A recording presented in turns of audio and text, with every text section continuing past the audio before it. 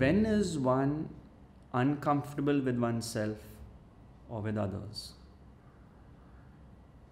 That is the next step. When a thought, a memory arises of what someone did to me, which hurt me, then I am uncomfortable with myself and the other. I'm just reading this clearly. One is uncomfortable with oneself or the other when a thought, a memory arises of what someone did. One hates someone for what they have done to me, which hurt me, or when one hates oneself for what one has done to the other. So this whole topic of doing, and the teaching of Advaita, which is based on non-doership, this is where Ramesh moves in next. And the peg of Ramesh's teaching is a phrase of the Buddha, which says, events happen, deeds are done, but there is no individual doer thereof. This is where he now addresses this concept and tackles it. So, what shatters the peace of mind is a thought of what someone did, right? Hatred towards the other for his actions and hatred for oneself for one's actions, which might have hurt others, shatters the peace of mind one is enjoying in the moment.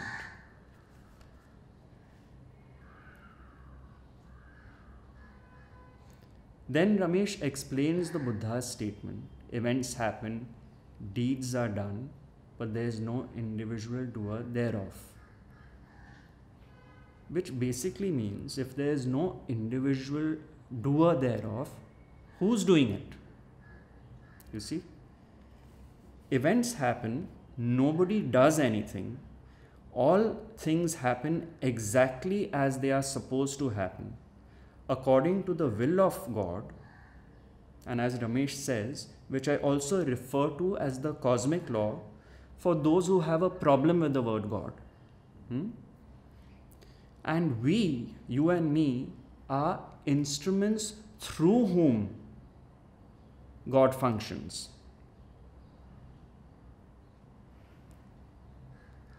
A happening hurts me because it is supposed to hurt me, ultimately. It is my destiny to be hurt. We'll come to destiny later as a subject. So what this teaching does is makes it very clear that if you are meant to be hurt, it will happen. Through whom it happens is a different matter altogether, which the teaching addresses, but a happening will hurt you if it is meant to hurt you or not. Then it won't happen, right? So, one may feel terribly hurt at what someone says, but may not react in the same way if, for instance, a machine were to say the same thing. If a machine is to tell you something, your reaction is probably going to be very different from somebody telling you the same thing. I mean, let's say a machine abuses you, you'll probably laugh, but somebody you know or you don't like does it, you're going to have a massive reaction. I think that's a very good example he used to give. So anyway, therefore, if one is able to accept totally that whatever happens as per God's will, through whichever body, mind, organism, as he would say,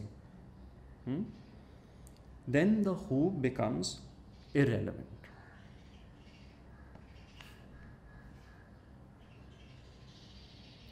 Now, if you accept that whatever happens is God's will, there is no question of blaming or condemning someone else for something they did.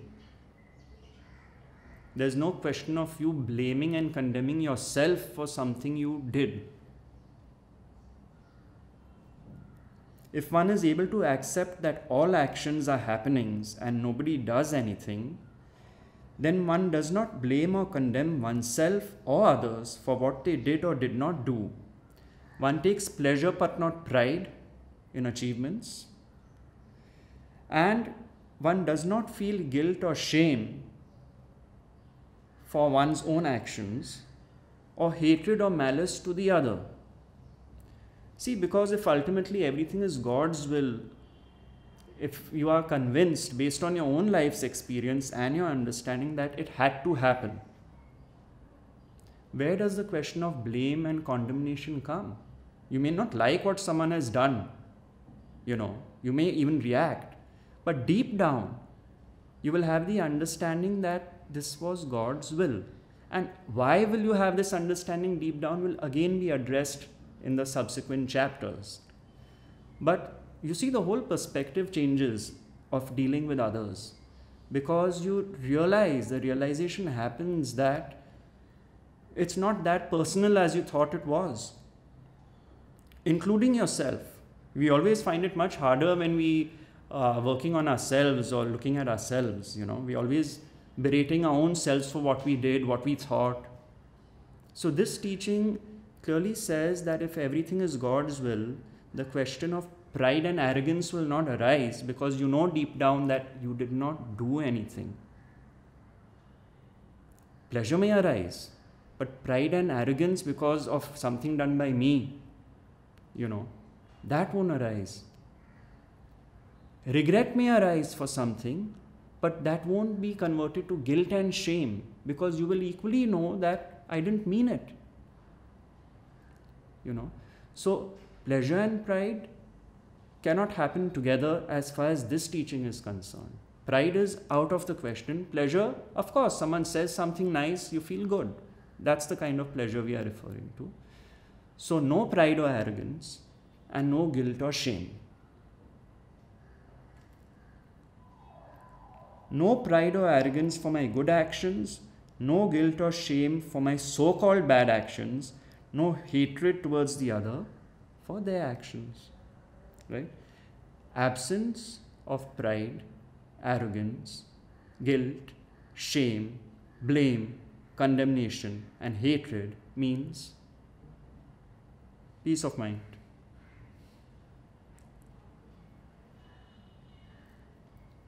So, peace of mind cannot happen unless there is a total acceptance that I am not the doer of actions and nor is the other.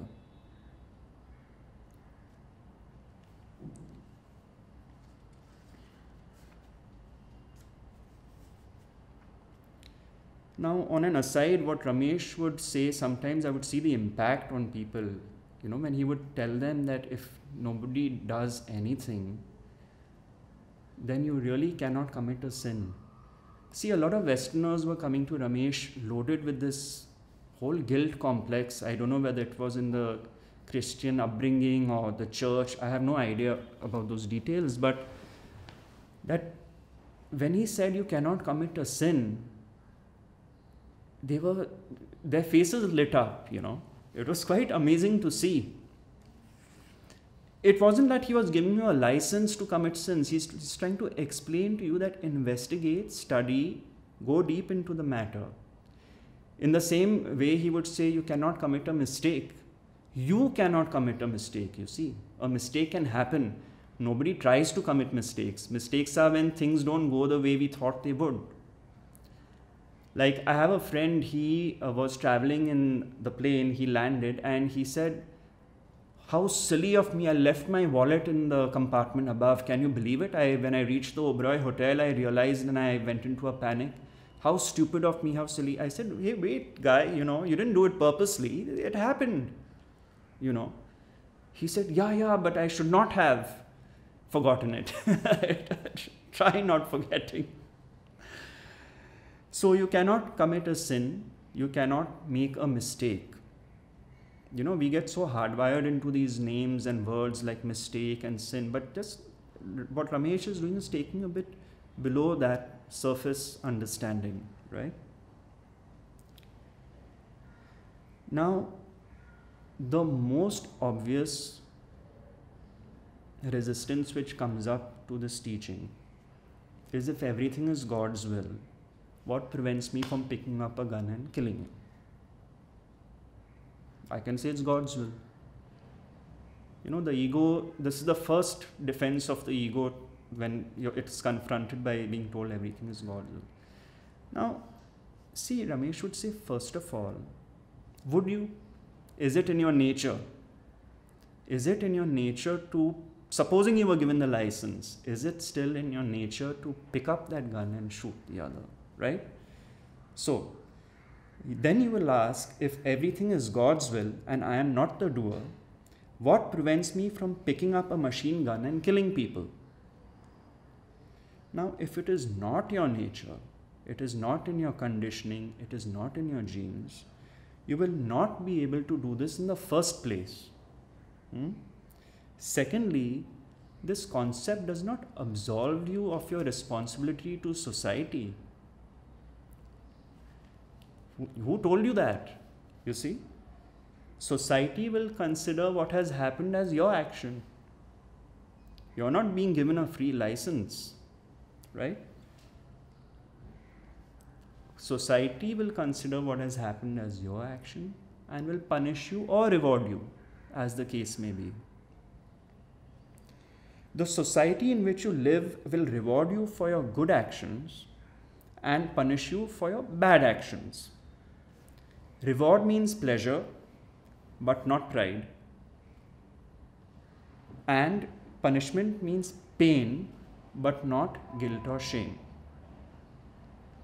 So, this is a very important peg of the teaching of non-doership, and really you can see how resistant sometimes people are when they're just told everything is God's will and nobody does anything. They just, are very convinced that no, A has done it or B has done it or C has done it. But as we go further into this teaching, we will realize that the common ground of all beings is consciousness, which is one. It is the impersonal awareness of being, which operates through instruments, through body-mind organisms, through individuals. That is the ultimate truth. So it looks like A has hurt you, B has hurt you, or C has hurt you.